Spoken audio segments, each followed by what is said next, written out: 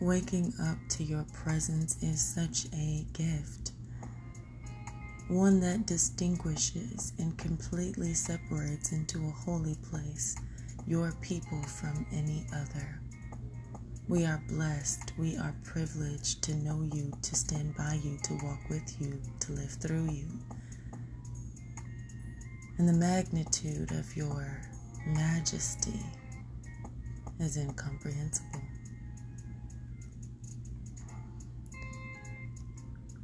Today we will read of the wisdom that separates you from the foolishness of mankind, and all those who follow your statutes and your instructions will be saved from that foolishness. Proverbs 11. Dishonest scales are an abomination to the Lord, but a just weight is his delight. When pride comes, then comes shame, but with the humble is wisdom.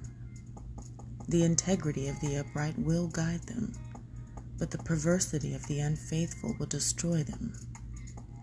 Riches do not profit in the day of wrath, but righteousness delivers from death. The righteousness of the blameless will direct his way aright, but the wicked will fall by his own wickedness. The righteousness of the upright will deliver them, but the unfaithful will be caught by their lust. When a wicked man dies, his expectation will perish, and the hope of the unjust perishes.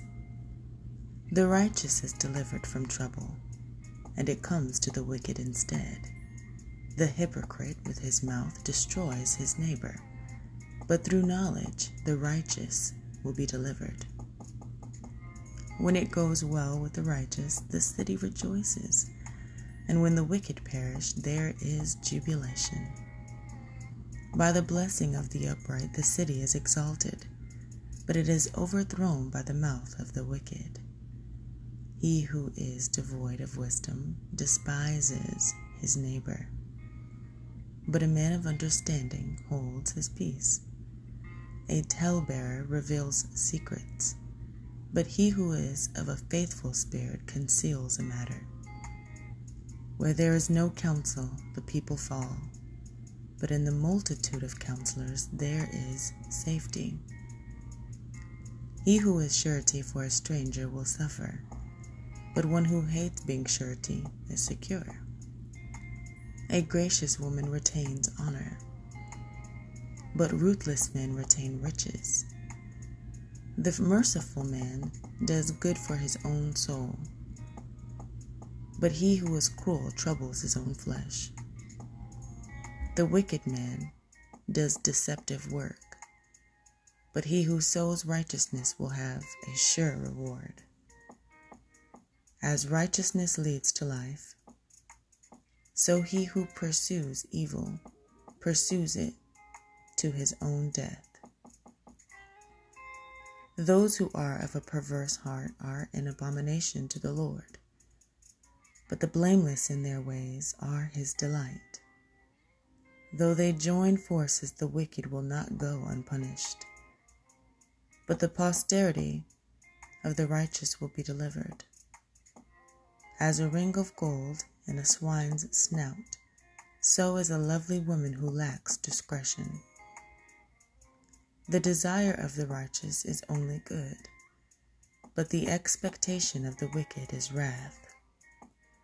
There is one who scatters, yet increases more, and there is one who withholds more than is right, but it leads to poverty.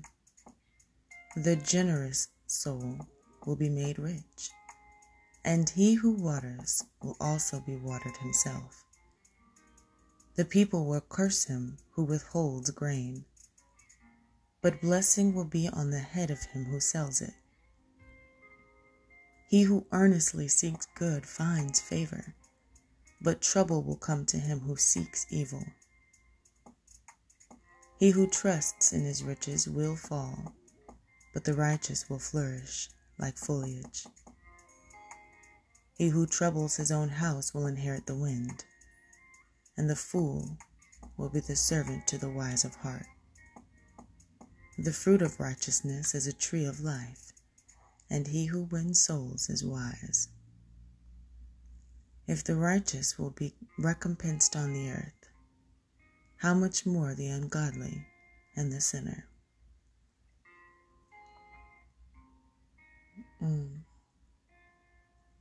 Father, thank you for the richness of your word. As I read, I can feel the life of your wisdom filling my soul, and I am satisfied.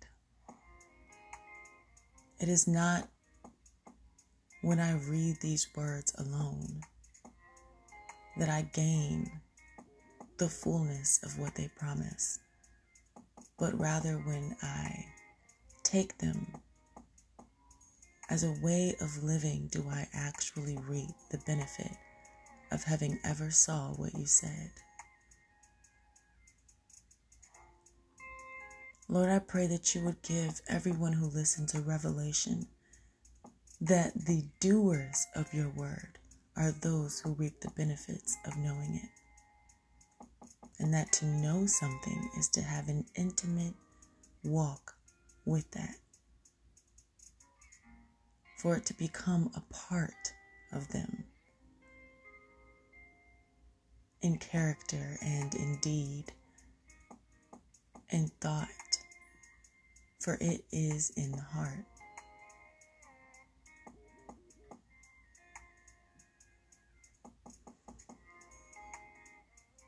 In the heart, having gained your wisdom is where we succeed.